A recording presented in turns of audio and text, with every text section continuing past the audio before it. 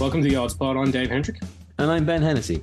We're the team behind the Scout Comics title The Odds, an old-fashioned tale of good against evil, punctuated with modern paranoia and punctured by antique farm equipment. Anyway, as we're sharing our favourite apocalypse story with you, we thought we'd ask some cool folks what tales of oblivion keep them up at night. We want to catch up on catastrophe, dialogue on destruction, and talk tragedy. So, today's guest. He's an artist, a folklorist, a monsterologist, and if you've ever chatted to him at a convention, an occasional absurdist. He's worked on every publisher you've ever heard of, from Marvel to DC, Rebellion to Aftershock, and more. Regularly to be found wandering the streets of Mega City 1 or noodling in the null space, which we'll catch up on in a bit. He is, of course, our pal PJ Holden. PJ Holden, welcome. Hey, it's me. It's That was a very nice intro. Well done, you guys. Thanks very much. That was good. Work hard. I particularly enjoyed what the blue bottle had to say about me. Yeah, no, he's got some diverse opinions, but I think it's always a welcome buzz. Hey. For anyone, I see what you did there. For anyone not tuned in previously, will not know there's a blue bottle flying around your room, Dave. There is, yeah. You might actually make an appearance on screen. You never know. We'll find out. Yeah. I'm kind of waiting for one of those Acme moments where the fly goes across the screen, you go to leave, and then it goes back the other way from the screen, and you're running across with a mallet or something, and it's just chaos, you know? I gave him a good 10 minutes to get out, but he doesn't want to, so he's... No, he's not going. It's nice and cool in your room, probably. Yeah, nice cross. Maybe he's looking at the art. That's what he's doing. He's checking out the Magnola and the Tony Harris over there.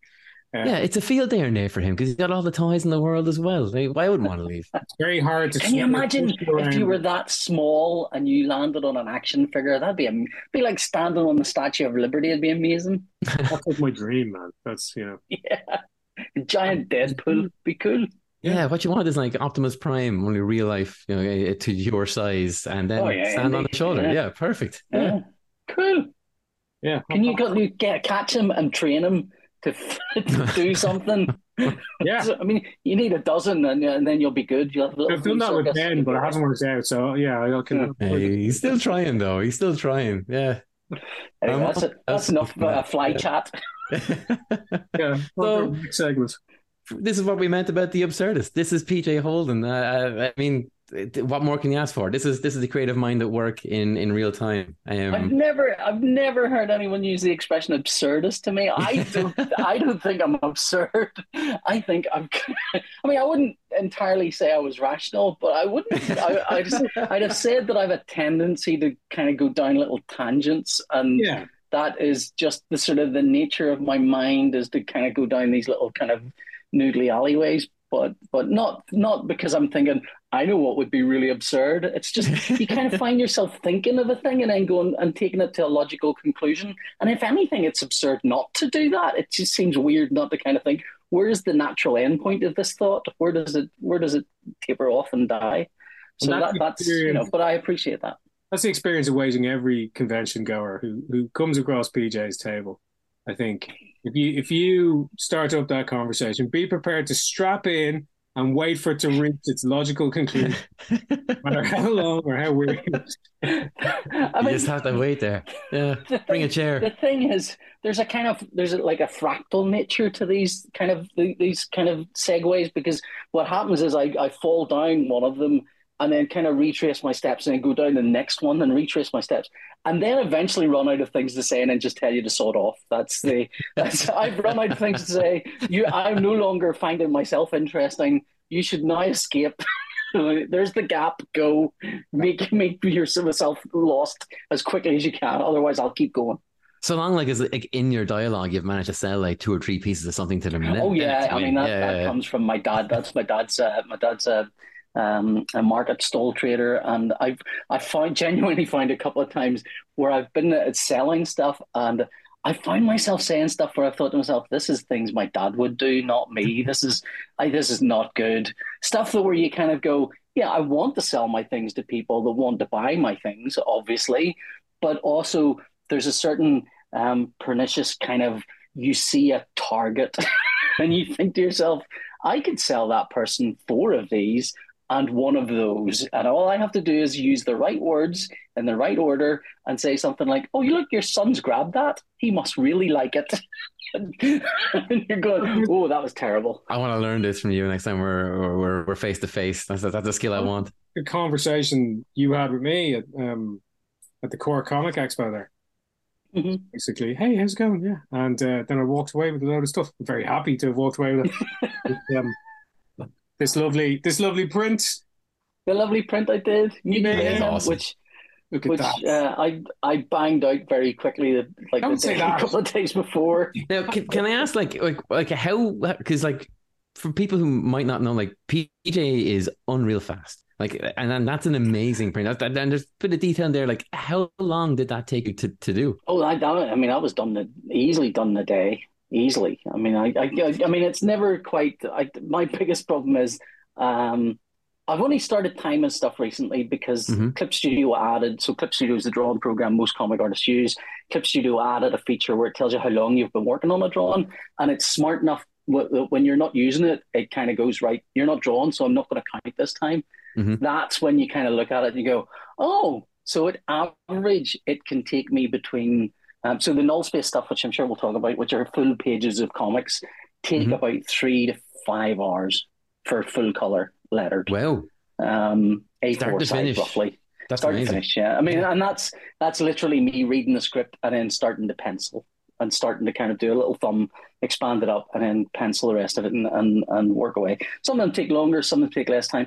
The thing is, from reading the scripts to finish page. Yeah. Holy shit. Yeah, that's unreal.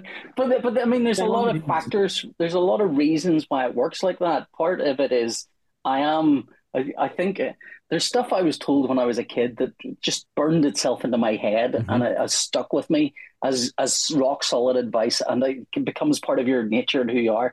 And one of the first things I remember, I can't remember, I might have been an art teacher or something, and he said, you know, when you're drawing all these lines, what you're really looking for is the right line.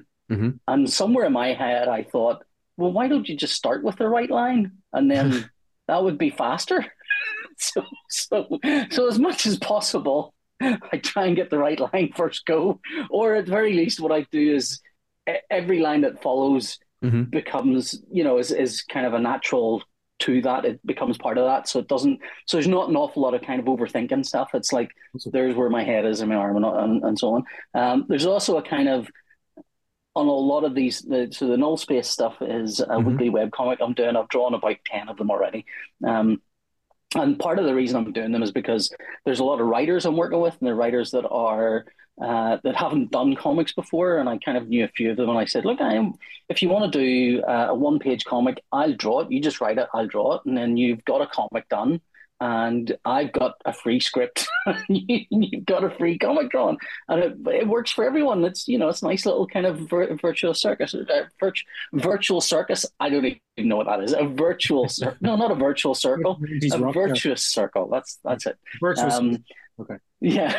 So, but what happens is I try and draw it in different art styles, and that slows me down.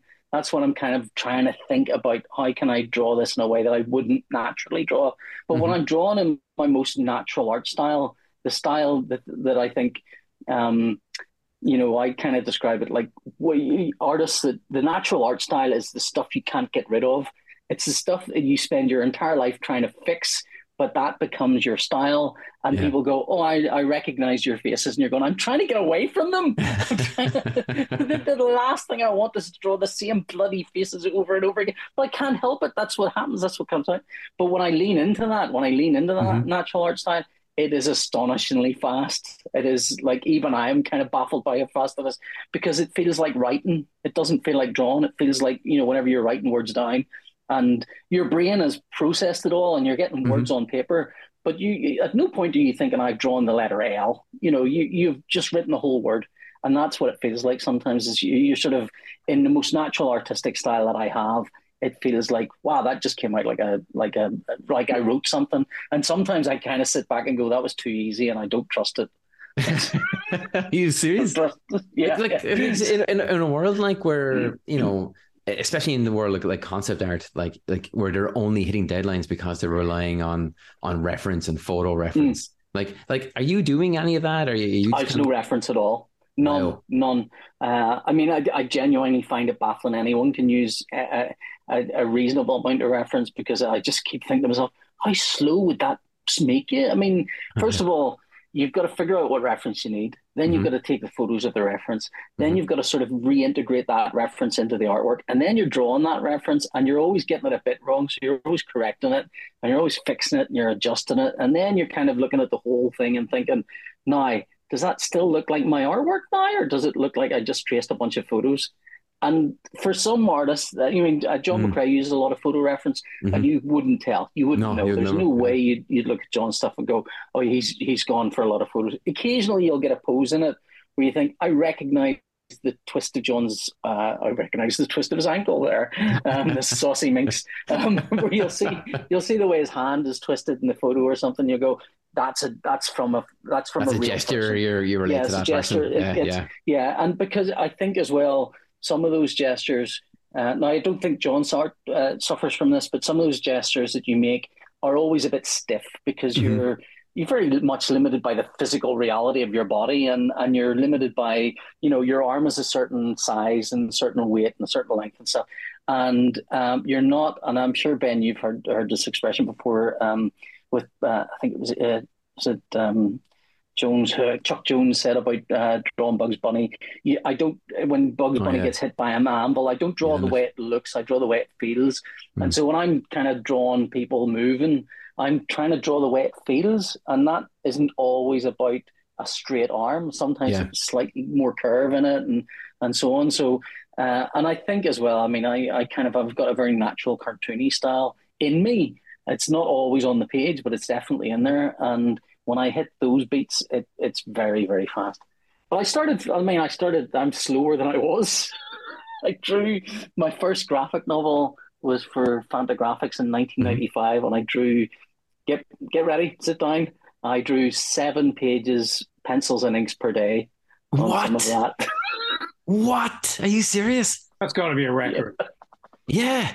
No, I mean they were marker pages. They were quite. I mean, I was basically drawing blue line circles for figures and straight in with markers. So there wasn't much penciling, and then any blacks were filled with just a black marker. So it was kind of the tools slow you down. Like the tools Mm. really do slow you down. Traditional stuff does really slow me down a lot, Mm. and I find it's much much faster on the computer. It's just faster to sit down and start working. And then whenever you're actually working it, nothing gets in your way really. But it's never quite as nice as you want. You know, if you do something nice, you think to yourself, "Oh, I wish I'd drawn that on paper now." Yeah. One place. Do you work in a studio, or do you move around? A lot of people are mobile, iPads, etc. No, well, so for the most part, I'll work, and this is my little studio space now that I'm in. I've always had a studio room.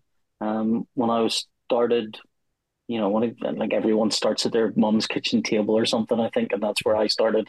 And then whenever my wife and I started going out and we got our first house together, I was drawing at the kitchen table there, and then it was. I think we eventually got a house in 1997, a flat in 1997, and it had 3 enormous rooms, and I had one of these enormous rooms. It was like a massive. I mean, it was not a great flat, but it was a massive room. And then we had kids, and I got shoved into the tiny bucket room. And but now we've sort of moved house again, and I'm back in a very small room, which means there isn't quite the space I want for analog and traditional, or Mm. traditional and digital. I sort of want to do both.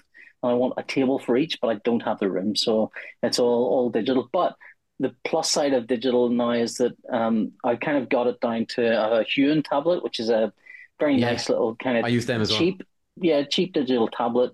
The one I got is about 300 quid, 16 inch. Um, The the and the premium 16-inch. I'm on the same one. Would you believe? I think it's a steal. there was two 16 inch ones. One was an earlier model and one was a later model. One has a glass screen and the other one has a plastic screen. And the plastic Right. screen one is prone to scratching, but it seems to be a bit nicer in other ways for some reason. Mm. But it's so I've got the plastic one. I think it's 2022 model. And I scratched it the buggery the first time I used Ah, it. So really? it's like, yeah, I was like, oh no, because the pen, I think it was a bit of grit in the pen nib, and it was like it really scratched it. So I've got a cover on it now, but it was 300 quid. so I could buy Yeah. another one.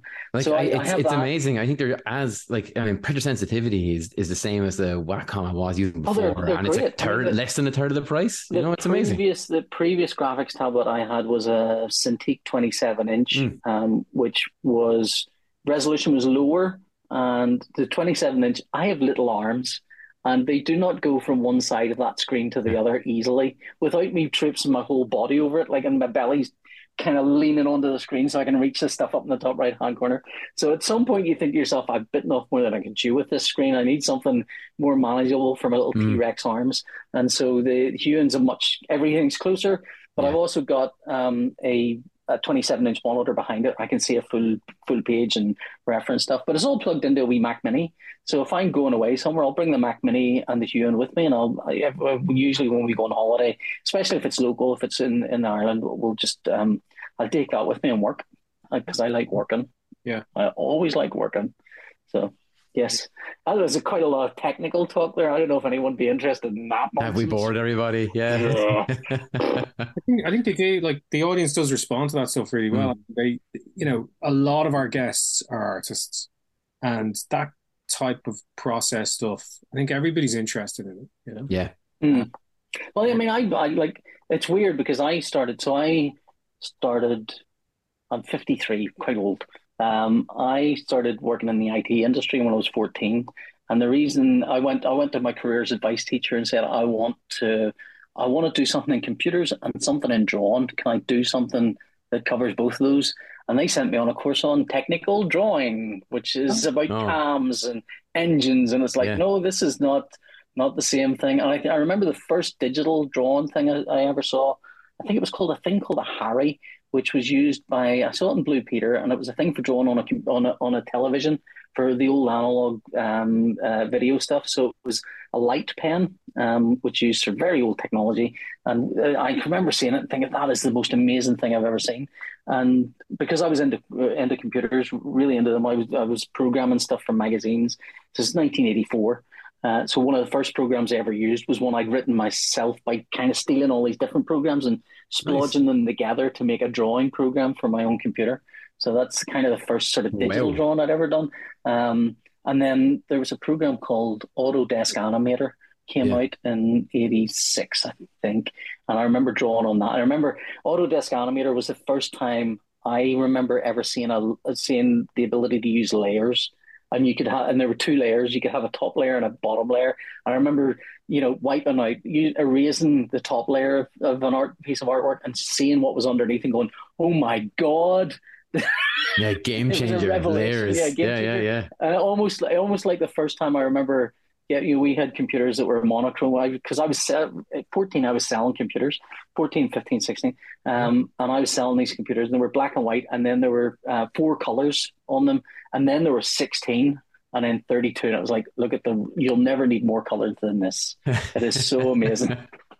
It's like you've got 16 really good colors, and then 16 really kind of just the same colors, but a bit darker. And that was really impressive.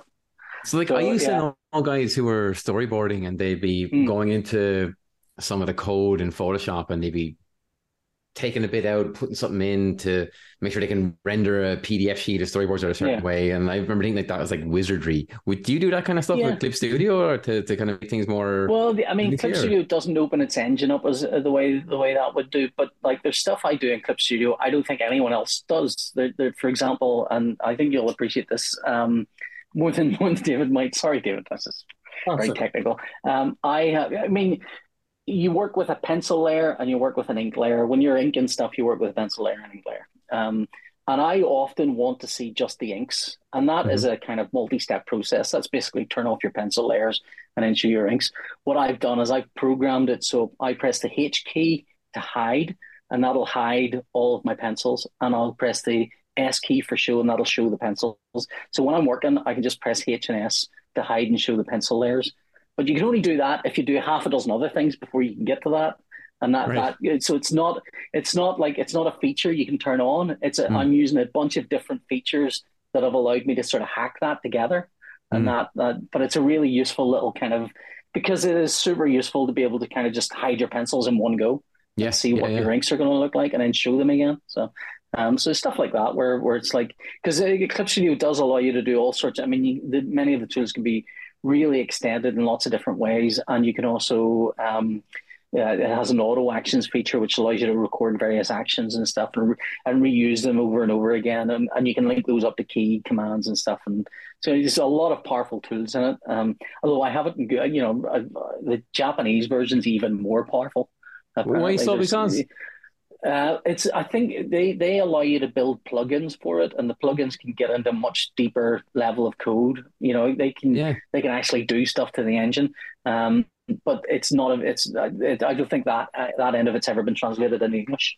that's weird. It's weird how like they are leaving that to one side of the world and not like the rest. That's mad. I never knew that. Well, yeah, I mean, Clip Studio is weird because it was the original program was called Manga Studio, and then Yeah. Clip Studio was actually a different program called I think it was called Paint Sci. And whenever at some point they kind of just reworked the engine and kind of got rid of Manga Studio altogether, and then kind of so it's a complicated mess. It's fascinating to me, but maybe six other people. I don't know. So Oh has no, definitely up our street here. with you, PJ, as you know, like I get the feeling you were ahead of the game from day one. Like you were hacking Oh away. yeah, I mean, but it's like it's a race that's gone on for so long that you kind of you look back and you think I've been ahead for a long, long time, and then you haven't noticed how many people have overtaken you, lapped you nine times, and you think, oh, okay then.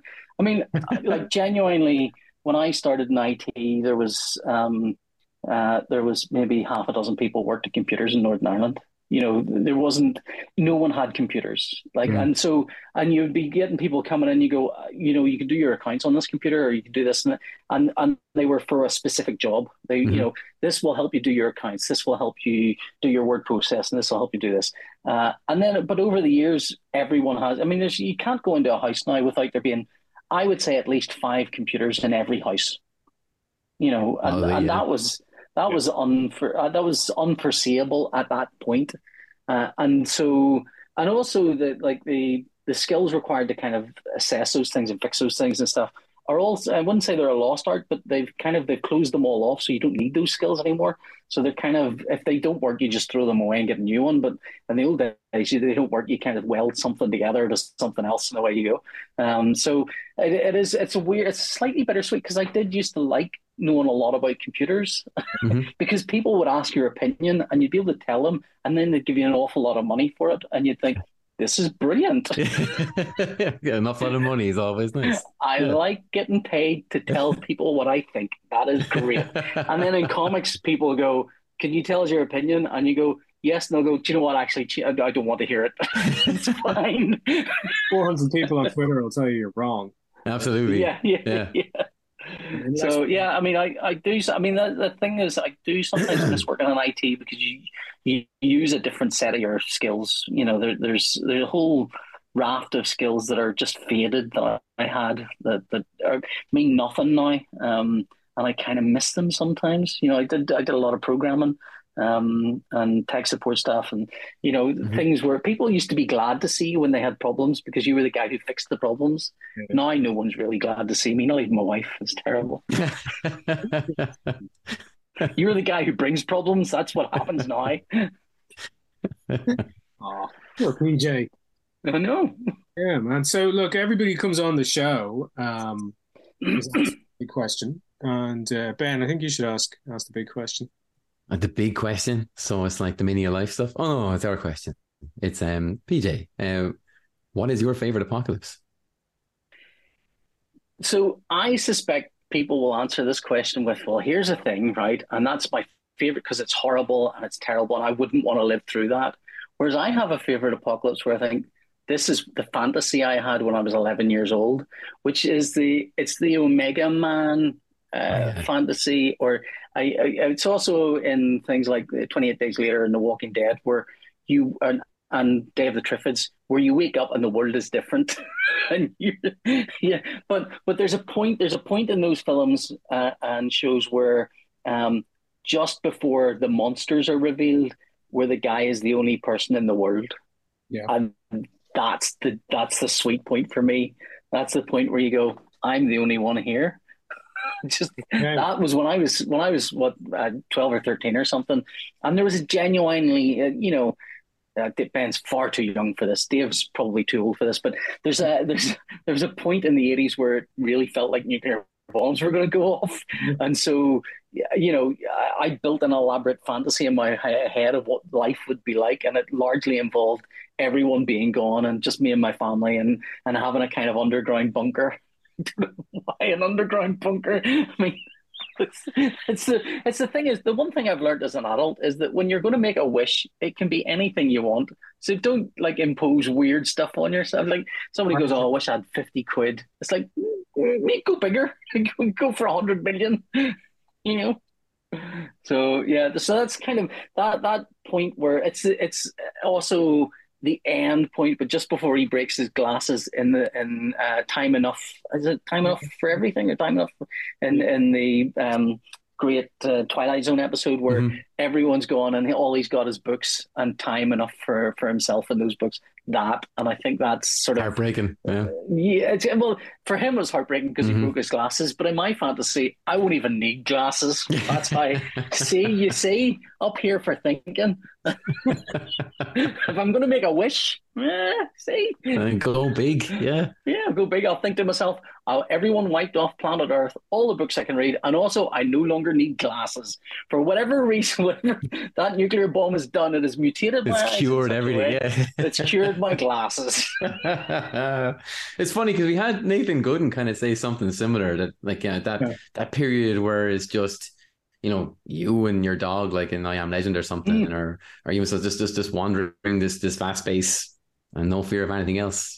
Yeah. Like I think it's related to an artist being stuck in his room all day hitting deadlines. That it just I just want to get outside. It doesn't matter what else is out there. I just want to be out there. I know, but this is the thing where I would counteract that by saying what you've got to remember is when I was 12 or 13 years old, my fantasy involved me living in a bunker when this was happening. So, Really So, like me. fair. it doesn't make a lot of sense, I'll grant you. I mean, I hesitate to say that's the fantasy I had when I was a child. Obviously, I've got my wife and children now. I would Mhm. want them to be perfectly safe and with me at all In a times. bigger except bunker. in a bigger bunker, Yeah. in a roomy bunker where we've each got our own room. That as we found over COVID, that when one of us walked into one room, the other one would walk out. So at any one time, there was only one individual in any one room. That was very well. We had four rooms, Yeah. 4 rooms plus the bathroom, and it's like 1, 2, 3, 4. Yeah, 4 rooms, bathroom, and kitchen. So at any one point, if someone walked into the living room and the other one's in the living room, it'd be okay, and they'd leave. Or they go, "Can I have the living room?" And you go, "All right, we'll go into the kitchen or something." So it was It's like like that. musical chairs. Yeah, I like Yeah, it. Yeah, musical rooms. So yeah, that's kind of I mean, that's the. It's not even a specific thing. It's just a specific moment in hmm any of those kind of apocalypses where the world's not destroyed enough. Everything is still there, and you have free reign. It's a bit like if somebody goes, "Okay, it's supermarket sweep. You've got 10 minutes." But for books and for everything where you just run going, these are things I want all of these things, but also it's an eerie and quiet and it's nice and it's peaceful. And I mean, I'm sure I would last 5 minutes before I'd go slowly mad going, who can I talk to? No one. Not So the yeah, stream on that telly. Yeah. yeah, well, yeah, Uh, that's it. I mean, I'll have DVDs obviously because they won't be gone, but that's the. But there'd be no electric. I mean, I'll be sitting there thinking, this is great. I've got my DVD player here, and I've got the electric on, and then suddenly the electric will cut out because the zombies have eaten all the electricians. I don't know, and I'll be sitting there oblivious to it, going, for flip's sake, I put 50p in that meter earlier, and but then that's a story I'd love. Like someone obliviously living in a zombie apocalypse, not being aware of any zombies, and just enjoying everything about the place. just having a nice old time. I'd watch that. Got nothing, no idea what's happening. That's me. That could be me. I mean, that could be happening right now because you spend so much time in your room as an artist. Anything could be going on. I mean, it's just I kind of I was in Cheltenham there at the weekend for a book festival, Nice. and suddenly aware of how uncomfortable I am away from a desk. Like I need a desk in front of me. The moment you take my desk away, I feel completely sort of at sea. And I kind of got home and I thought, I need to get out more. This is not good. I spent the entire time thinking I could be going, because I went to Cheltenham. They put us in a hotel and they said, just you want to get a taxi, just get it. It's all on us. Oh, you go wherever Nice. you like. It's all on us, whatever you want to do. And I spent the entire time in that room. And I thought to myself, I haven't even done that much work. I don't know what I'm doing here. It's just I came home and I kind of thought I need to make sure I go out more, even just for a walk because I Mm. don't know. I mean, I did walk home, and this was in the middle of the day in Belfast. And I walked home and I saw two people have a fight in the, in the middle of Shaftesbury Square, which is quite a well trafficked area. Yeah. Yeah. And one of them took his top off, started swinging for Oh, the other guy classic move. quite aggressively, and then the other guy knocked the tar out of him, I think, and then the guy with topless, who was the one instigating the fight and decided to kind of push it up, then walked away and started picking up his top and just wandered off again. Mm. Whoa, this is all human life is out here at the moment. It's very odd, and also I kind of walked home through Botanic, and I used to work in Botanic when I was 14, and it is so different, and I didn't notice anything changing. It's like it's gone from what it is in my head when I was 14 to what it is now when I'm 53. And the transformation has happened instantly. It hasn't, that's not the way it's really happened. The way it's happened is kind of slow accretion of new things and kind of things falling off and so on. But it's happened without me seeing any of it. And Yeah. so whenever you go out, you're suddenly kind of conscious that, oh, the world is different from what I remember it looking like. And that's slightly uncomfortable. I'm not uncomfortable in the sense that I'm uncomfortable with it happening. I'm uncomfortable with the fact I I shouldn't allow things like that to happen without me kind of at least being slightly observant of the world around me. Yeah. I should not be locked in my room. I should be out and about a bit.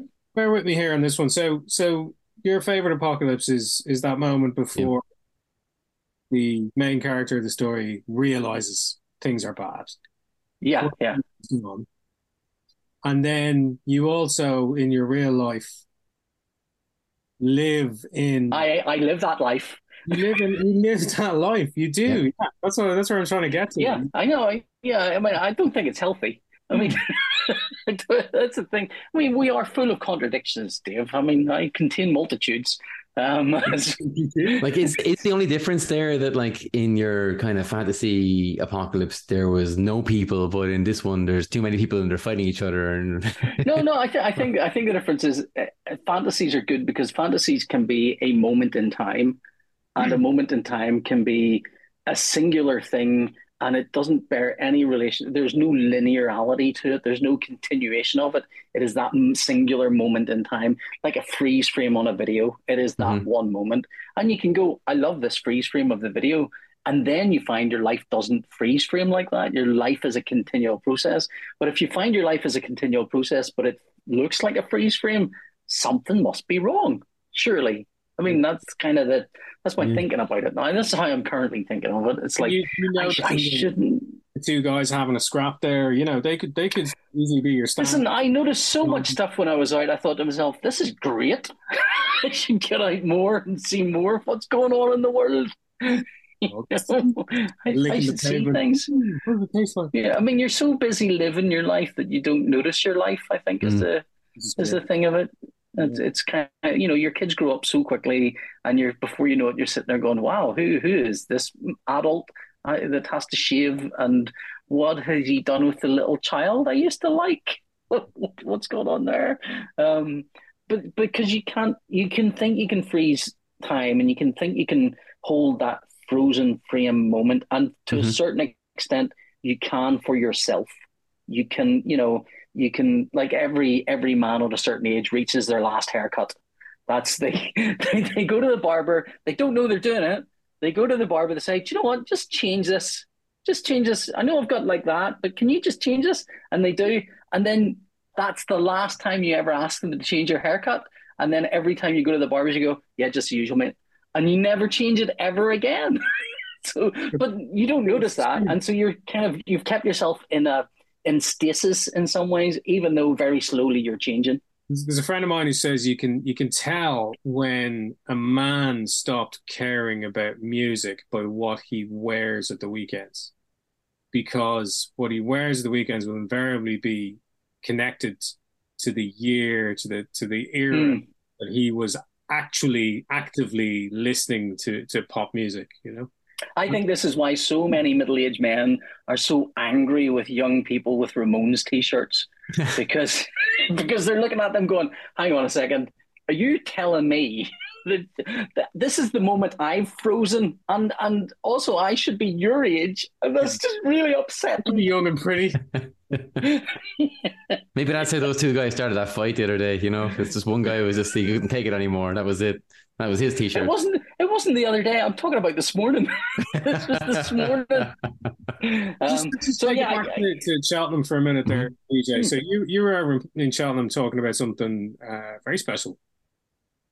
yes. So I did a Derek Landy, who I don't know if you guys are familiar with him. The comic industry is funny. There are always silos in it. So the Doctor Who fans don't read 2000 AD, and the 2000 AD fans don't read Transformers, and yet the artists from those and those fandoms are extraordinarily well known. Yeah. But like there's very rarely any crossing of the streams in those things. So Derek Landy writes a book series called Skullduggery Pleasant. It is a phenomenal book series. It Mhm. sells phenomenal numbers. I think 6 million is the number I've heard. Wow. But if I'm honest, I've told people anything between 1 and 16, so I don't know. I don't really know. But it's big numbers. Mhm. It's big numbers he sold, and he wanted to do a graphic novel, and I needed some work, and I posted on Twitter I would like some work, and he went, "Oh, I'm doing a graphic novel if you're interested in Skullduggery Pleasant," and I went, "Yeah, okay." My wife and son had read some of the books. Because he was the right age, and she was sort of reading books with him, and so that's why I was in Cheltenham. So the Cheltenham Book Festival was on, and it's basically for the book world. It seems in the UK, it seems to be quite a big deal, and it is weird because I was there, but no one cared. I was not. I was not the show. I was very much the monkey and not the organ grinder. That was. I was. Very much not. No one was there for me. No one would have noticed if I wasn't there. But I was there with Derek to do a kind of panel on the comic, and then to sign some books. It was really weird because there's lots of kids and they're coming up and they're really genuinely love the series and go. There's one girl kind of went, "Oh, I've read this book since I was 11. I'm 21 now, so it's a really big important part of my life, and it's really wonderful that you're here. Can I get a selfie?" And Derek's going, "Yeah, come on in between me and PJ, put your arms on your elbows on our shoulders, and we'll get a photo." And I'm thinking, this girl idolizes you and has done for a decade and doesn't know who I am. So, so she's going to get this photo with her hero and some bloke. Yeah. so, so I took to. I'll show you This is the book. For listeners, I'm holding up a copy of the book. So I took a holding up the book, right, like this, in these selfies that I was taking. I just put my finger right beside my name in the book, so Nice, people, nice, smooth. so Yeah. so when people came back Who's to in the go, picture? "Who was that fellow with Derek Landy?" They'll see me pointing to my name, and hopefully some dots will connect. I don't know. You do what you must. You do what you can. When, when, It's funny, kind of having that realization of how unimportant you are in a certain project. when I spoke, Important for the project, but when I spoke to you in Cork, the book hadn't come out yet. So is it on? no. It came out on the 28th of September, so it's Very it's good. literally just out. Like my other book, which is coming out very soon, is this fascinating folklore book as That well. looks awesome. Um, I mean, it's weird because like I know what to expect from a graphic novel, so I Mhm. can I can look at a graphic novel and go, "Hey, I did a graphic novel. It's pretty cool. You might like it." Whereas this, I'm looking at it going, "Oh, it's like a coffee table book. It's really pretty. It's like, oh, this is Like a beautiful. This real is book. lovely." And Yeah. people are going, "Is your artwork beautiful?" And I'm going, "Oh, I haven't even looked at my artwork. I mean, I'm talking about everything else. I mean, it's just gorgeous, isn't it? Just gorgeous. Look at all the essays, and you've got all these little essays which are beautifully graphic designed, and they've done stuff where they've taken snippets of my artwork and sort of peppered it around the articles and stuff. And so it's just a beautiful looking package, and you're kind of going, "That's a really pretty book," and Yeah. I am very happy with it. So, So that's coming out soon, but I don't really know. But the Derek Landy book will sell bucket loads. I don't know how many copies this will sell. I hope it sells well, but you never know. But the thing is, this is the book. What I like about the fascinating folklore book is that it's me and John Reppion. This came out of my head in that I kind of John had written a tweet and I kind of seen it and went, oh, I could turn that into a comic and it'd be quite a pretty one-page comic. It would be nice, and I did that. And then I kind of said to John, I actually posted, hey, I really like doing these one-page comics. If anyone wants to write another one, just write a tweet and I'll turn it into a comic. Turns out that is really hard. It is really hard to get people to. I don't think, maybe I asked for it wrong, or maybe they just didn't think of it the right way, but they were trying different narrative things that were not working. And I think they Mhm. were trying to tell a whole story. Whereas what I was kind of after was more like a piece of poetry nearly, where it's just kind of where there's enough room for interpretation, I can turn it into a piece of artwork.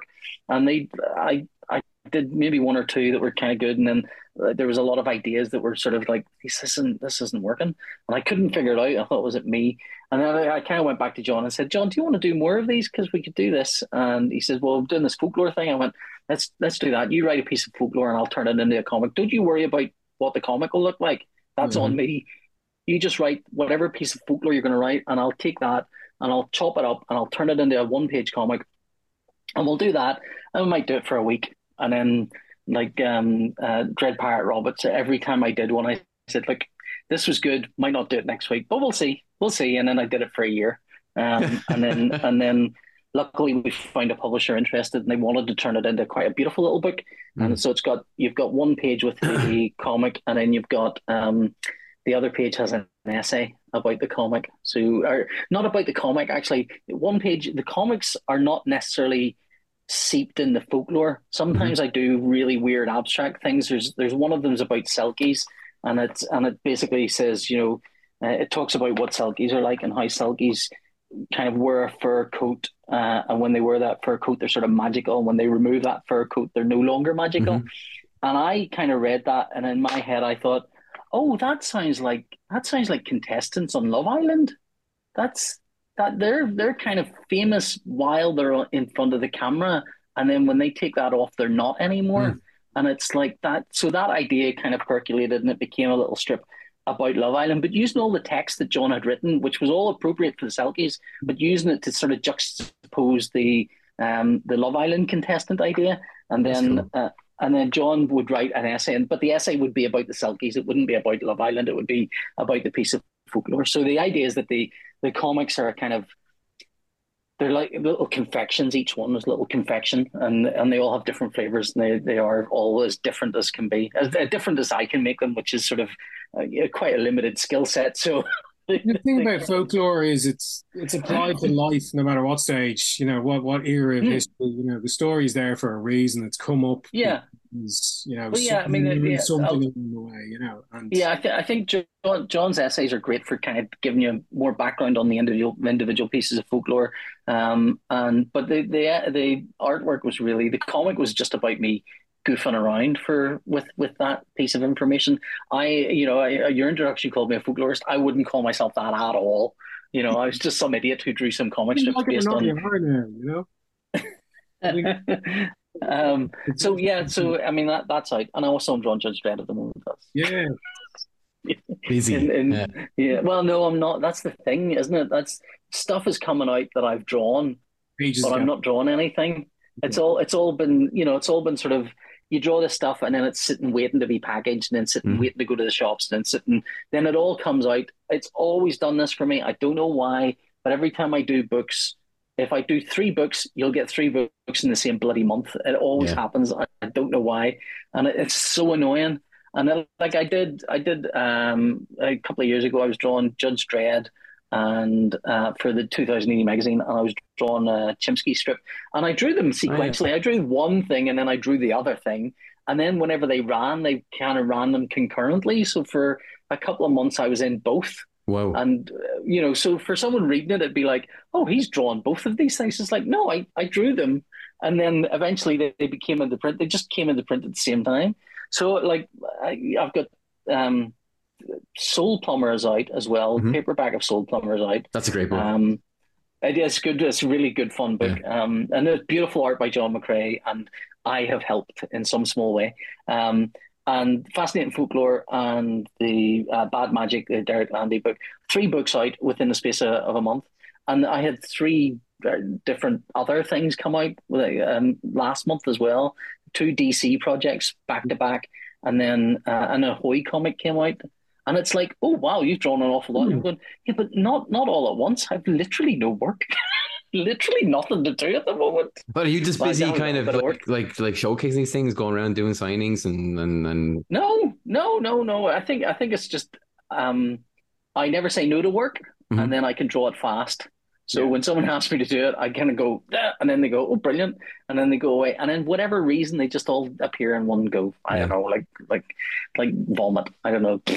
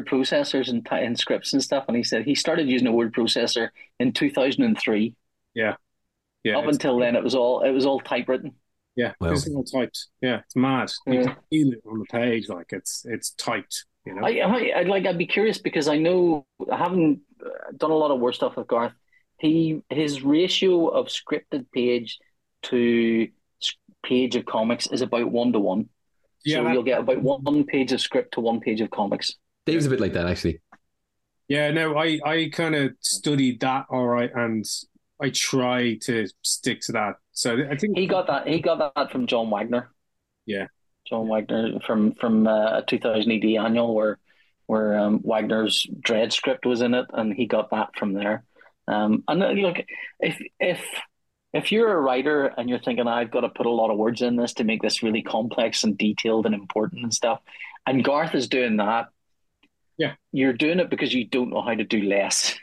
Yeah. There's no kind of, oh, I need all of these words. It's more, I don't know how to get rid of all of these words. And it's a There's a medium of less as well. I mean, it's all about, compressing the message into one panel after the next panel after the next panel. if you're doing it right, yeah. I mean, if you're doing it right, it is. I mean, sometimes you can't help having to describe things because there's an important piece of Yeah, information a the story beat artist or needs to something. know, and you're gonna kind of go, look, this particular vehicle is a Stuka dive bomber model 4B, and you had better get the tail thing pattern on it right. But for the most part, no, you don't. You shouldn't need to. There's a great quote by Pascal, the mathematician. He wrote a letter to a friend, and he said in it, "I apologize for how long this letter is. I didn't have time to make it shorter." Yeah. I'm taking that. That's So, actually brilliant. Yeah. yeah, A little bit. there you So go. So yeah, I mean, go ahead, sorry. oh no, I was going to say that. I mean, if Garth can write the complex, dense material that he writes, Yeah. one page per at a time, that's the target. Now, I'm not saying everyone should be able to do it. I'm saying that's the target. That's what's achievable. Yeah. That's what's achievable. That's what It's we should be weird going about for. the art, isn't it? Because no matter what area of the art you're looking in, less is always more. It's always trying to Mm, be as economic as you possibly can be. It's crazy. Like you, yeah. it's, your line quality. It's just the same Well, thing. And thank try you to, very much. I do panic and think I need to put as many lines in. It's like I think I've got the right line now. I've just got to fill the rest of it with other lines so people see value for money. They've got to and feel get your like they're lines getting worth. something. Yeah. Yeah, you want 12,000 lines per page. That's otherwise, Yeah. what am I even doing here? Is that the Yeah, I mean, market trader in you? Is that what that is? It's just what's like that? Sorry, Dave. a whole kind of hustler market trader vibe. Maybe it's guilt. It's guilt. It's Catholic guilt. It's Catholic guilt. With my mum was my dad is a market trader from the markets in Yeah. Belfast, Catholic, and my mum was an English Protestant, and I think it's a Catholic guilt complex with a Protestant work ethic. So I work really hard at feeling guilty about stuff. It's very important for me to feel bad about things all the time. Yeah. But I mean, I did. Oh no, There's a Bono's page the in same. Bono's the same. Yeah, what he's that kind of mix. So he says the same thing. So does he? Oh, yeah, I mean, works me and hard. Bono, we've a lot. That's not the only thing we have in common. Um, neither is like paying tax. But I was going to say something there. I forgot what it was. It's annoying anyway. Yes, you know what I mean. I did a page for Garth. It was one of the war stories. It was one of the early ones I did with him, and it was kind of described as airplane flying high in the sky, a bomber, and clouds. And I drew that page, and it took 15 minutes. And I thought, I need to draw more than this because I feel bad. And so I drew another cloud and I didn't use it. I used the original piece, spent longer just to kind of feel like, because sometimes you'll draw a thing and you'll go, I mean, all the information's there. Mhm. Like, all I can do now is add texture to it or add Yeah. something to it, something more physical to it. But which is not to denigrate other artists who do a lot. I mean, I love James Harron and Daniel Warren. Johnson. Yeah, Daniel Warren Daniel Warren Johnson. Yeah. Johnson. Yeah, and guys like that who have this kinetic, hugely bursts of activity with their line work. Quite often that's one of the things I'm fighting is that sometimes having a simpler style, it doesn't feel as kinetic. It doesn't feel like there's a lot of action going on. Um, and you're kind of fighting that a little bit and stuff. So, but yeah, but it is a kind of I do find myself wrestling with the tools more than anything, more than wrestling with the artwork. If that makes any sense, Do it's you mean tools. would that tool respond to like working digitally or traditionally or both? It's always harder with traditional tools Mm. because there are physical things to them that stop it being nice. Like I'm quite sweaty. It's ridiculously hot in Belfast. I'm sure where you guys are stupidly hot as well for October. Yeah, it This is. feels Yeah. like an apocalypse. I think it's actually 10 And degrees warmer than it should be, was what I heard yesterday or something. yeah, I mean, the thing is, it was 21 degrees today, and on Thursday, so today's Monday, on Thursday, it's going to drop to 14 degrees. So there's going to be, and almost a big 10%, drop. a Yeah. 10-degree drop in temperature, which is kind of radical. I mean, that's a huge drop. That doesn't feel right. But anyway, what I was going to say is when I'm drawing on paper, if it's warm, I'm sticking to the paper. And if it's warm, the ink has evaporated and it's clogging up in the pen. Mm. And there's just all these physical things that you're fighting with. And I can never get a fine enough line with the pen. And if I get a fine enough line with the pen, I can't quite see it because my eyesight's not as good as it used to be.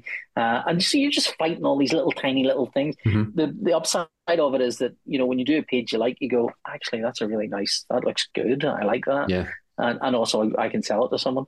But Yeah, that's that's a my bad. big part, That's like my having bad. it Yeah. as something to actually sell people, because it's not so I work digitally most of the time, and like the only real benefit I found in it was I did not want to work digitally. I just did not want to Mm. go there. I wanted to animate classically, Yeah. and I can see your animation table behind you.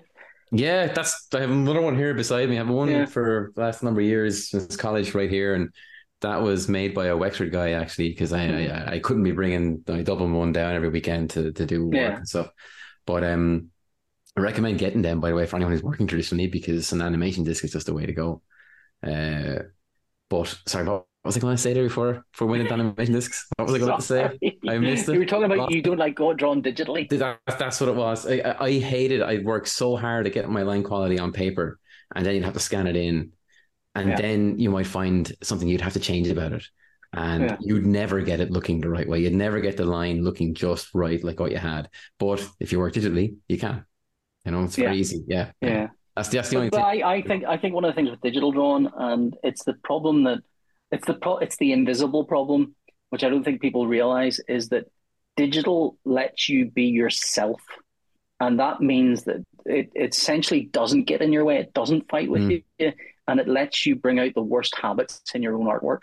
So if you're by nature a scrappy artist, it lets you be really scrappy. And that's my problem. I'm a very scrappy artist, so it will let me be super scrappy if I allow it. I mean, like if I'm inking with a brush or a pen, I can't kind of wave my arm all over the page because I have to stop and reload with yeah, ink very quickly. Whereas digitally, I can start going, I'll fill in this little bit, and I'm very subtly, gently filling it in. And then my strokes get bigger and bigger and bigger and bigger and bigger. And before you know it, I've made this big scrappy mess. And it's because the digital tool has never stopped me. It's always just let me be me. And I think there are some artists that are maybe prone to certain stiffness in their artwork, hmm, or other different problems. And what's happened is that the analog tools has always added like a controlling brake mechanism to them. It's hmm, always made them kind of stop and reassess. You go away from your drawing table and you come back and look at it because you've had to clean a brush, or you go away from your drawing table because your pen's clogged up and you need to fix the ink, and you do that and you come back and you look at it and you reassess. Digital stuff, you zoom in on it at 100% because that's where you're most comfortable, and you spend your entire time drawing it at 100%. yeah, And then you go, these lines are so beautiful and so precise because that's the kind of line I want, kind of thing I want. And then you zoom out and you realize that you've created this kind of Frankenstein thing because you've never had to reassess it, to slow down. And I think that's the major problem that most digital artists have, that no one really talks about because it's every single digital artist has their own quirk hmm, about what would be their problem, what might be. For me, as I say, it's a scrappiness. For some other artists, it's like they're overly precise. yeah. For some other artists, it might be that they love noodling detail, and it'll never stop them noodling detail. If you're a detail noodler and you're putting in little kind of squares and swings and whatever, there's no way you can stop doing that. You can just keep going forever, Yeah, you yeah. know. And artists who are by nature slow, it will allow you to be as slow as you like because you can zoom in as much as you like and take your time over everything. And there's no kind of you never, like, I can look at a page and go, yeah, do you know what? I don't need anything else on that page. That's done. That's cooked. I mean, I think Hmm. that might be one of the reasons I'm fast, is that I go, that's enough. Yeah, I can yeah. stop. And sometimes that is at a stage where another artist would go, "Oh no, I've only really just got started here. I've just, Yeah. I've got the structure, and now I'm going to put in a lot of beautiful detail." And they put in beautiful detail, and Yeah. you go, "Yeah, but for like most readers, they're not going to, some people will stop and stare at this stuff. A lot of people will not, Yeah, and they will that kind of, 3% who want to learn something or looking at your work, trying to pick up mm, something, trying to find a technique, yeah, they'll spot it. yeah, But everyone else, like, yeah." oh, that's cool. And next Yeah, one, I really like Yeah. that. I mean, I do. I mean, don't get me wrong. I don't think necessarily like if I were right about this, I would have a career to envy. But as it is, I think I might be right, but also I am not selling jock pages or not. I'm not one of the millionaires. I'm not one of the guys that is constantly in demand and stuff. So take all of that with a pinch of salt. Yeah, I've See what seen you're excited. artists coming up and like really not destroying their careers, but like really holding themselves back with this quest for the perfect page all the time, and Hmm. it delays the work to the point that people stop trusting them to get the job done and they get in their Yeah. own heads. I can think of two examples, certainly. Well, I mean, I have friends who are amazing. I mean, I'm just Yeah, amazing artists, but sort of absolutely cut their legs from under themselves because nothing's ever good enough, and yeah, and that's a sort of that'll propel you on to make you better. I mean, I joke about the quality of my art. I think I've hit there's a point in your career, or a point as an amateur to fan where you hit a point where you go, at this stage, actually, everything I draw is mostly publishable. Everything is mostly going to do the job. Um, no, it's just a question of sometimes it's better, sometimes it's worse, but it's almost always publishable. And I'm kind of content there. yeah. I sometimes I'll do a job where it's like I wish I'd done that better, but I will never really go. I just no leave this with me. I'm going to get this to you in another 3 or 4 weeks because I'm going to keep working on this sucker. I will go. Yeah, that's my deadline. There's the pages. I'll let them go, and I'll be like, I wish I'd done that better. Doesn't matter. On to the next thing. But You it says know. a lot for your confidence in your work that you're able to even at a stage where Professionalism too. maybe you're not 1,000% happy with it, but it's going to work, and you Yeah, I get mean, it I send it think across. it's I don't think people talk about the quality of an artist and they go, "Oh, his work's beautiful, that work's beautiful." Mhm. Very few people go, "The storytelling is immaculate, and it is beautiful." It's always the artwork is beautiful because that's what they think they're looking at is the surface detail. But comics are about storytelling. Yeah, Mhm. That's the core of what they are is Yeah. storytelling, and you can draw a comic that's incredibly crudely drawn and not, arguably not very well drawn, but with amazing storytelling. And I actually think, and like, and this hopefully this will come across the way I mean it, but I don't think Frank Miller or like say Dark Knight Returns. I don't think it's particularly beautiful artwork, yeah, but it's incredible storytelling. Yeah. yeah, It's a storytelling with such power that you ignore how ugly a lot of it might be, yeah. and you just And, accept the incredible power of the storytelling. but the And I think a lot ugliness of people is part of the story as well. Yeah. I think well, that yeah, adds it's all yeah, part and parcel of it. yeah, But there's a kind of like if you zoom in onto certain lines, you look at them, and go, they're crude and a bit ugly and misshapen or whatever. And yet there are other artists you look at them, and you zoom in, and you go, that line is just God, it's wow, so beautiful. But they've taken a huge amount of time over it, yeah, and they haven't been able to get the work out on time, and so they haven't got the body of work, and it maybe lacks the power yeah. of the Frank Miller stuff. So I'm not saying I'm in any of those leagues at all, but I am saying that's kind of my view is my storytelling is never less than good. I don't think.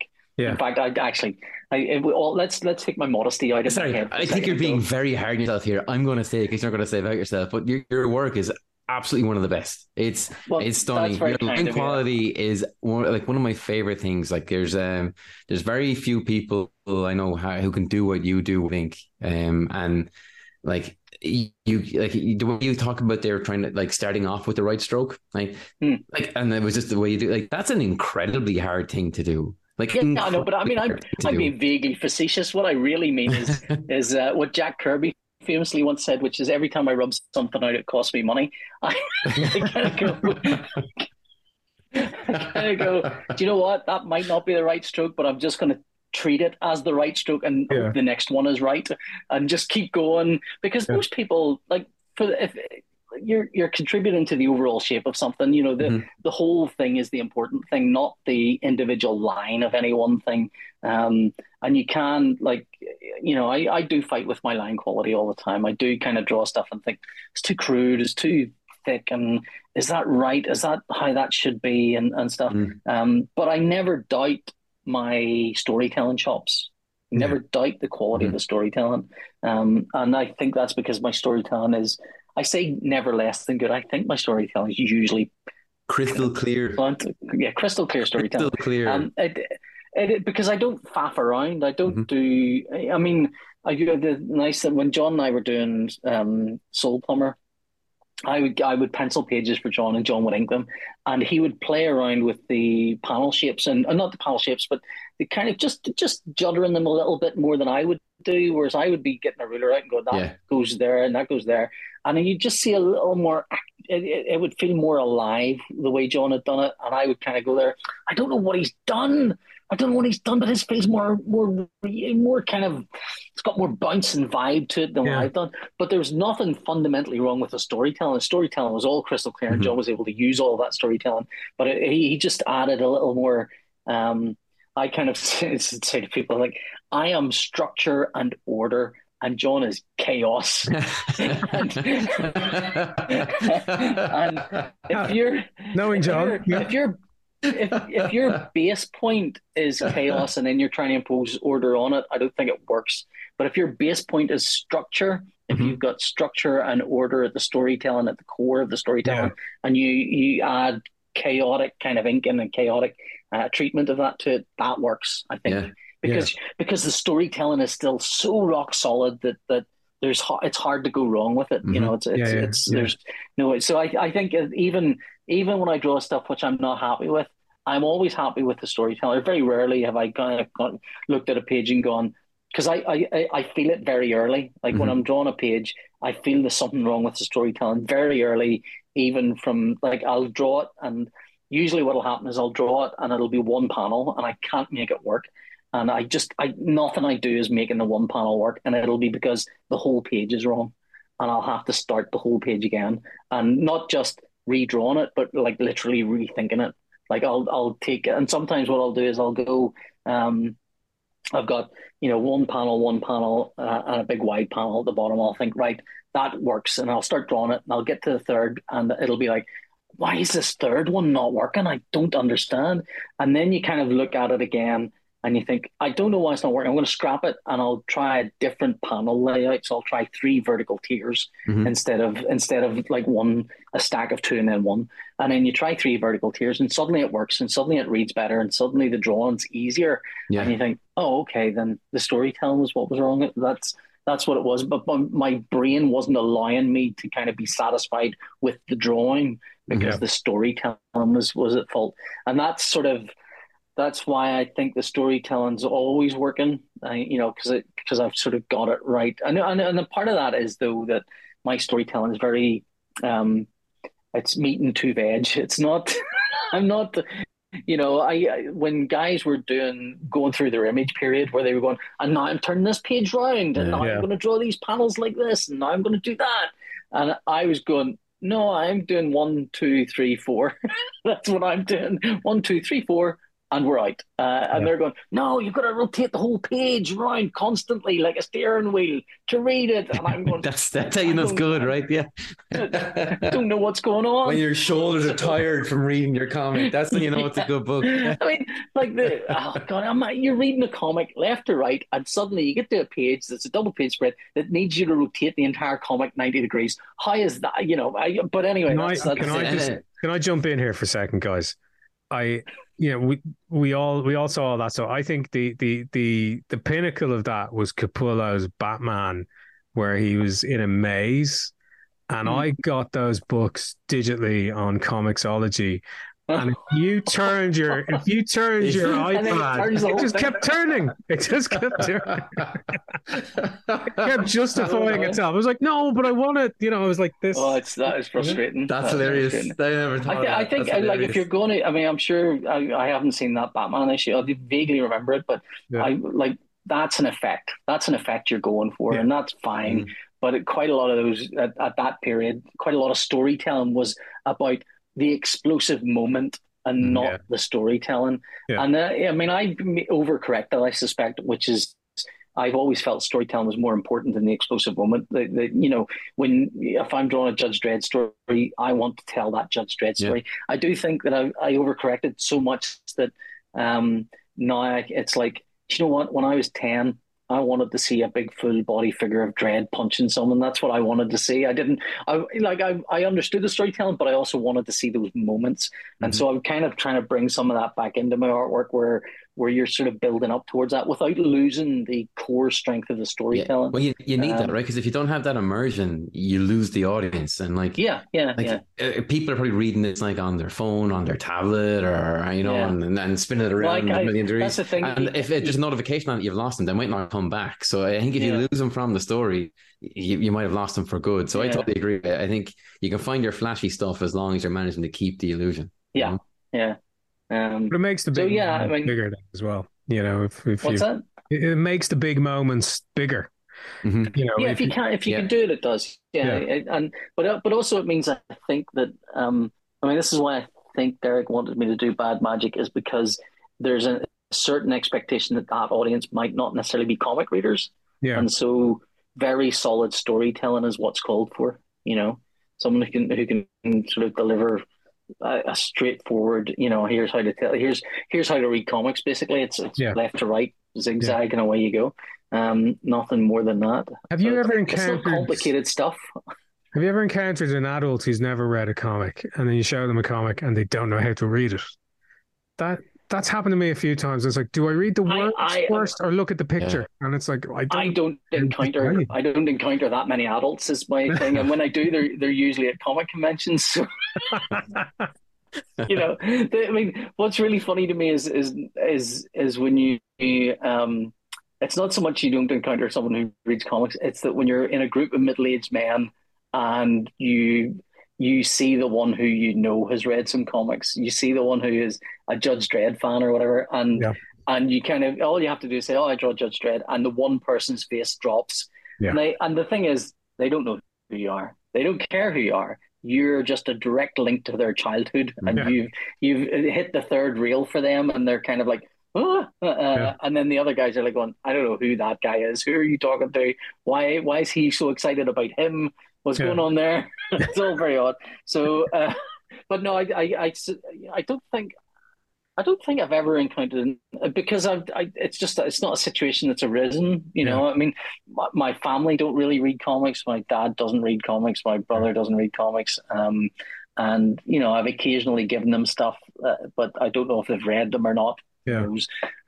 But they've never kind of gone, How do you read this? This doesn't make any sense. It's a very interesting phenomenon, because I think, we all learned when we were kids, and maybe it is a thing that you pick up as a child, that ability to take in what the image is giving you and also what the dialogue or the caption is giving you at the same time. Because if you hand it to an adult who hasn't got that kind of experience, it's like, right, so I read this bit and then I look at that picture. Which bit do I read first? Is that what I do? But I think part of that, though, is that adults don't like making mistakes. And so when you give them a book, they don't want to kind of feel foolish about what they're doing. So they want you to explain to them what they're supposed to do. They don't want to kind of traipse in there and go, "I read that and I started at the bottom and made my way up," and for you to go, "You idiot." They don't want that to happen. That is not what they want. What they want is to kind of go, "Okay, I'll give this a go. You tell me what I'm supposed to do first." And I think that's a thing that adults do. I think children are like, a child will go in there and start reading from the middle outwards, and their brain will quickly go, "No, that's not the way this makes sense." Which is why I think manga was picked up by younger readers far sooner than it was picked up by older readers, because the manga, of course, is right to left rather than left to right. And for a younger reader, it's like, yeah, okay, I just read comics this way now. That's fine. Yeah. Whereas for an older reader, they're going, no, no, Yeah. this is not how I've learned how to do this. Now you're changing Sacrilege. all the This is rules, wrong. Yeah. and yeah, I don't like it. But like, I mean, I find the same when I started reading. I've sort of read some manga, and the Mm. first few times it was like my brain is just fighting every step of the way Yeah. to read this the other direction, and it's not even the panels; it's Yeah. the dialogue. Yeah. It's the dialogue which is right to left, Place and my reverse. brain's Yeah. even whenever I read the panels in the right order, I was still reading the dialogue in the right order. But Yeah. that's just years and years and years of A doing that. Then, practice. Yeah. but Yeah. yeah, but once you sort of get into the flow of it, you kind of go, okay, this is as easy to read as the other thing. Yeah. It's just the other way around. You That's got to all. reverse the Z shape to get that way. Yeah. That's Yeah, it. yeah, That's yeah, it. Yeah. Yeah. Yeah. yeah. 100% that. That's It's just actually the it's not. best I way to mean, describe it, actually. I like that. yeah, it's not even that hard. As I say, it was the dialogue was the big stumbling block for me because even as I knew, oh well, they're left to right, so I just need to read the Z the wrong way around, Mhm. and then I'd get to the panel, the correct panel, and then I'd read the dialogue the incorrect way The because other way. my Yeah. brain's going, oh well, there's the dialogue on the left, so that must be the first thing to read, and that was kind of constantly causing cognitive dissonance of how Yeah. my eyes were going over this page. Yeah. But like once you've done that a few times, you're all right. But Yeah. again, I do like even whenever I was working in IT and you'd get adults coming in, they would be afraid to do stuff with the computer, and you'd kind of they go, oh, my son can pick this up really quickly, and it's like Yeah. it's because kids don't care if they make a mistake; they just Yeah. don't care. They will do it. If like a kid will tap a button. And if nothing happens, they'll not worry and they'll go on to the next thing. Whereas an adult will be going, I've tapped this button for 5 hours now and nothing's happened. What's going on? You know? I ruined a home Um, computer at an early age, had not having that fear. And what I was trying to do was I realized like our computer was just getting full up. And I was like, oh, I'll just delete some stuff and make some memory. And I deleted like core things the computer needed to like be Oh, a nice. computer. And I didn't realize I was like, never heard of this one before. I delete that one. And look, yeah. now we have loads more. The really fascinating thing about like most kids now don't know anything about storage management because they've used iPads and they've no exposure to that aspect of it. But yeah, I mean, I kind of let's see this. I brought it all the way back to IT again. There, you see that? Mm. Back to your So yeah, origins. yeah, back to my Amazing. origin story. So yes, PJ, if people want to find your stuff, look at your blog, pick up your books, well, there's a maybe couple even of things I see you want in to plug person. very specifically. So there's books that I've got out. I've mentioned those already. So the Skullduggery Pleasant book, which is a complete tale of its own, so you can pick it up and read it and enjoy that. If you've not read Skullduggery Pleasant, there might be a couple of things you'll think, "What is this?" But it's kind of a standalone story anyway, so you can read it. And it is sort of aimed at maybe 15. It'll work for younger readers than that, but 12, 13, 14, 15, that kind of age group. Then Fascinating Folklore, which is a good coffee table book for anyone who, and I say coffee table, I really mean toilet book. It's a great toilet book. Just leave it in the loo, you lift up and read a page or two, and should last maybe one or two plops, and then you're out. It's great. I mean, that should be the pull quote. Yeah. I am never Great asking for a pull quote for anything. It's just Great for one or two goes in the loo. Yeah. A plop, maybe a plop and a half. A plip and a plop. And what do you call it? So that and Soul Plumber is out as well. I'm currently drawing Judge Dredd for 2000 AD, and the other two projects particularly I want to plug is the Null Space one, which is Yes. on my blog. You can go to my website and just see it there. Before we go, www. give us the skinny on Null Space. So Okay, I said earlier, but I'll repeat just in case. Mhm. So Null Space is a weekly, ongoing Twilight Zone-like anthology written by a raft of writers, particularly sci-fi genre writers who have never necessarily written comics before. So the first one's by Adrian Tchaikovsky, big name sci-fi writer. Tade Thompson as well. He's another sort of well-known sci-fi writer. Elizabeth Miles, who does a Doctor Who podcast. She's well known for that and has done some big Finish audio stuff with Doctor Who as well. And there's a whole bunch of others coming. Gareth L. Powell, who does a lot of kind of sci-fi spaceship blowy up, boom, boom, boom, space opera stuff. So a lot of these people have never done comics before, and the idea is that I kind of said to him, if you want whatever story you want to write, I will draw. So it entirely there's no stories are connected. They're all sort of, I think, generally self-contained, and it'll be running for at least at this point. I think I've got 17 or 18 scripts. Um, the plan is to maybe do a season. Season might be about 26, so we'll see how close to that we get. What I kind of want to avoid is going back to the same well and using the same writers more than once or twice. I would love. On that note, have you seen Dave's one and done Fortnite series? Just if That was a while ago, wasn't it? Yeah. That was a while ago. Yeah, don't worry, we're past that. Yeah, But yeah, thanks, man. yeah. It's a great little series. looking for writers, just there's a good one right there. Well, I know that.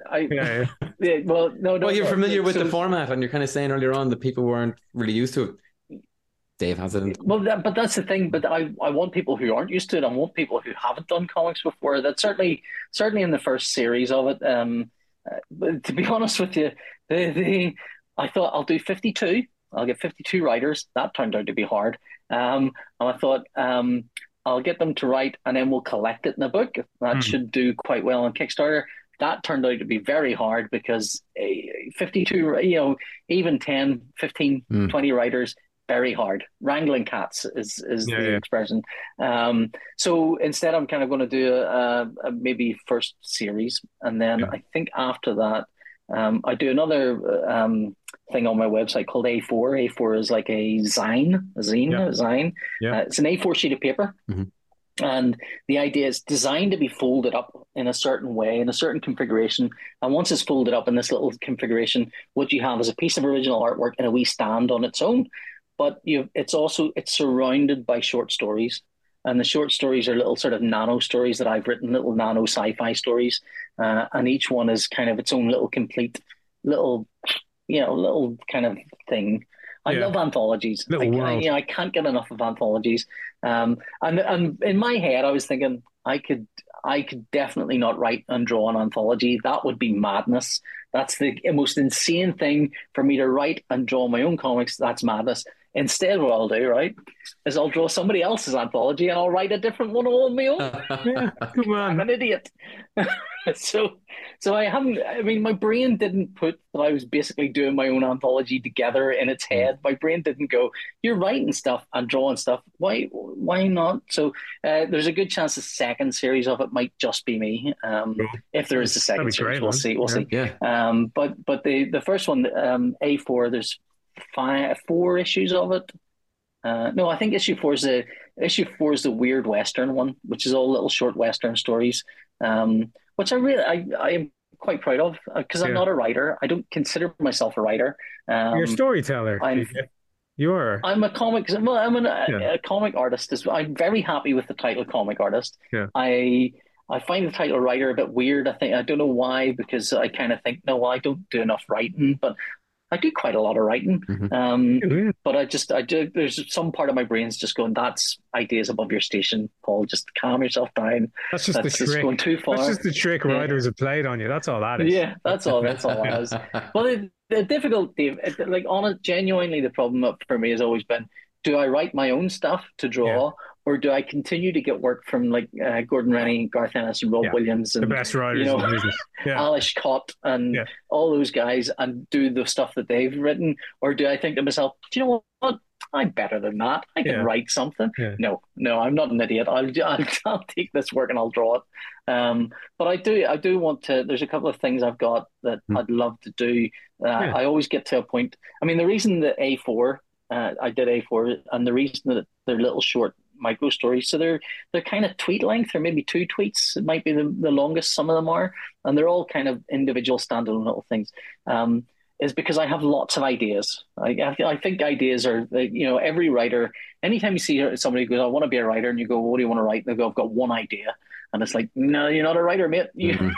A writer is a writer just notices ideas and plucks them out of the air and goes, right, okay, now I've got to hammer this into something, and just goes at it with a word hammer and churns out a story. So I've got lots of little ideas, which all writers do, I think, and everyone does. Their ideas are just out there. I speak to a lot of people who think I'm not creative, and it's like, that's because you haven't got bored yet. Just get yourself some boredom, and once you're really bored, you'll sit there thinking, stop distracting yourself. yeah. I mean, I kind of, I mean, this might be doing a disservice to it, but I think ideas for stories are a little like they're like staring at white noise and seeing patterns. That's all it is. Yeah. You know, your brain's kind of coming up with things, or you're seeing things day to day, and then your brain goes, "Oh, wouldn't it be like one of the stories I've written for the next one, which is not yet, is essentially, you know, he goes to knock the door. The door says no cold callers, and he thinks, bugger, not again, and flies off as a bat. There you go. There's an idea. Love it. It's just yeah, it's just a little idea, just a little. Yeah. It's just hanging there, Yeah. hanging there. You see a cold caller sign, and you think, what if Dracula would that stop a vampire? Yeah. Would who needs to be invited in? Would Yeah. that stop that? Yeah. And you kind of go, oh, there's a little bon mot, a little kind of notion. So they're all there. But what I Yeah. always struggle with is making one of those stretching one of those things out into a longer story Yeah. and Yeah. kind of writing something that because that is writing. Yeah. I don't consider this writing. I consider this just plucking ideas from the air and giving them to other people. I Yeah. think that's what that is. The Writing is technical, sitting down. the hammering of a story, like is the Yeah. hard part. And honestly, sometimes you get an idea and you're like, oh fuck, I just got a good idea, because Yeah, I yeah. really don't want to engage with this. I'm working on something else. I It's don't like want that, to do Mitch it. And Hedberg then, joke. then you have to do it. You You know, just, where Yeah. Mitch Hedberg is sitting in the couch. He thinks of a great joke, but his notepad, he writes these jokes down, is on the other side of the room. He's like, now I have to convince myself it was a shit joke. It's just, yeah, Yeah. fucking no way. Yeah. Yeah, yeah. I mean, And so, I mean, that's so the the thing that blog stops me is, often. Oh, the blog is www.pauljholden.com. So you'll be able to find both the null space and A4 from there. And there's also some of the fascinating folklore comics are on that website as well. I Mhm. also I kind of I took it all upon myself. I jokingly wrote, "Hey, I'm not going to do Inktober this year. To hell with that. That's too much work. What I'm going to do is Blogtober, or I blog every day because all social media is imploding at a rapid rate. So it's time to get back to the old days. It's like discovering that every house is infested with rats and going, do you know what? The hell with it. I'm going to start living in a cave and just just hoping that that'll work somehow. So I kind of jokingly said I was going to start Blogtober, where I blog every day, and I've blogged every day. And it's a funny thing. All writing, I think, is if you get it habitual, that's Mhm. good. You just got to start writing, and you realize, oh, it's not that hard to write when you're writing. The hard part is starting to write. The hard part is, hard part's editing. The hard part is Mhm. starting to write and kind of shaping it. The easy part is just writing something. Yeah. I find vomit drafts very easy. It's the kind of it's when I get past the vomit draft and I think to myself, right, I've just written what might be a really good 64-page comic. Who am I going to get to draw this? Oh no, I'd have to draw it myself. Oh no, I can't afford to draw this. Yeah, yeah. I can't Now afford it's a these. 15-page Sorry. comic. Yeah. Genuinely, I have written stuff that has been 12 pages or 8 pages and kind of gone, if I'm drawing this, and then I kind of shunt it into two, shunt it into one panel or a 3-panel gag, and you kind of go, that'll do. Thank God. Thank God I've got that notion out of my head, and now it's a short little gag. Yeah. Um, Yeah. Less is more. And where can people find you on social? So these days you're on Well, I'm on Blue Sky? generally, if you look for Paul J. Holden, that'll be me. Wherever I'm on, mostly on Blue Sky at the moment, but not everyone is on Blue Sky. I'm still on Twitter, as was X, as is. I'm not calling it Twitter anymore because it's not Twitter anymore. You're I'm true. calling it Twitter so people understand what it is I'm talking about, so I don't sound like a loon when I say I'm on X. Like, what? You're on eggs? What are you on? What's that? You're on a drug from the future? What? Yeah. Yeah, I'm on X, the drug from the future. But I generally in conversation, I will. It's X now. It's not Twitter. It's a different thing than it was. I'm on Instagram as Paul Jason Holden, I think. But if you find my website, you'll find me in all these other places. But Awesome. my website's where I'm blogging, and I think there's fun stuff in there. I think Yeah, yeah. I'm also putting because I remember I said I'm doing Blogtober, I'm not doing Inktober. Well, I lied about that because I did Inktober as well. So Inktober's up there. Yesterday I did it twice Oh, because nice. And What? you're because I'm an doing idiot. the hell prompts, are you? Yeah, but Started doing the L prompts, and I realized I'd done something not unlike that a couple of years ago. A couple of years ago, I did a lot of B movie things, and so there's a crossover for some of the monsters in it. Yeah. And I thought it should be really funny if I did like a monster and like a motivational poster speech thing. So so I did Pinhead, and beside him it says, "If you see a pin, pick it up. Then all day you'll have good luck." And and yeah, there was one I did that was like oh, it was the aliens one. So I did the aliens egg and the alien itself, and I wrote little big oaks from little acorns grow. Stupid. It's the sort of stuff you think to yourself, well, if I was going to have a motivational poster, it would be one with an alien on it. That's the, and also I drew the thing, and this is my favorite one because it's so terrible. It's a really bad drawing. I drew it 3 times. I couldn't get it right. It's still a bad drawing, and I'm not happy with it. But the thing I wrote beside it was, if a thing's worth doing, it's worth doing well. This is the kind of material you can catch on PJ's social network. This is the stuff I give away for nothing. People get this for free. Just giving it away. PJ, thanks so much for joining us on the Odds Pod. It's been great. It's been great. Thank you very much for having me. I apologize for how long I spoke. Oh, don't worry. It was fantastic. Cheers.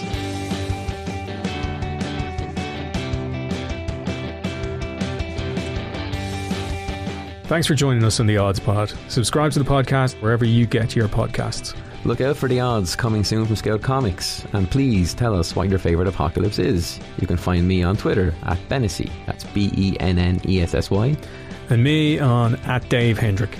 Big thanks to our producer Adrian Carty, and we'll see you at the end of the world.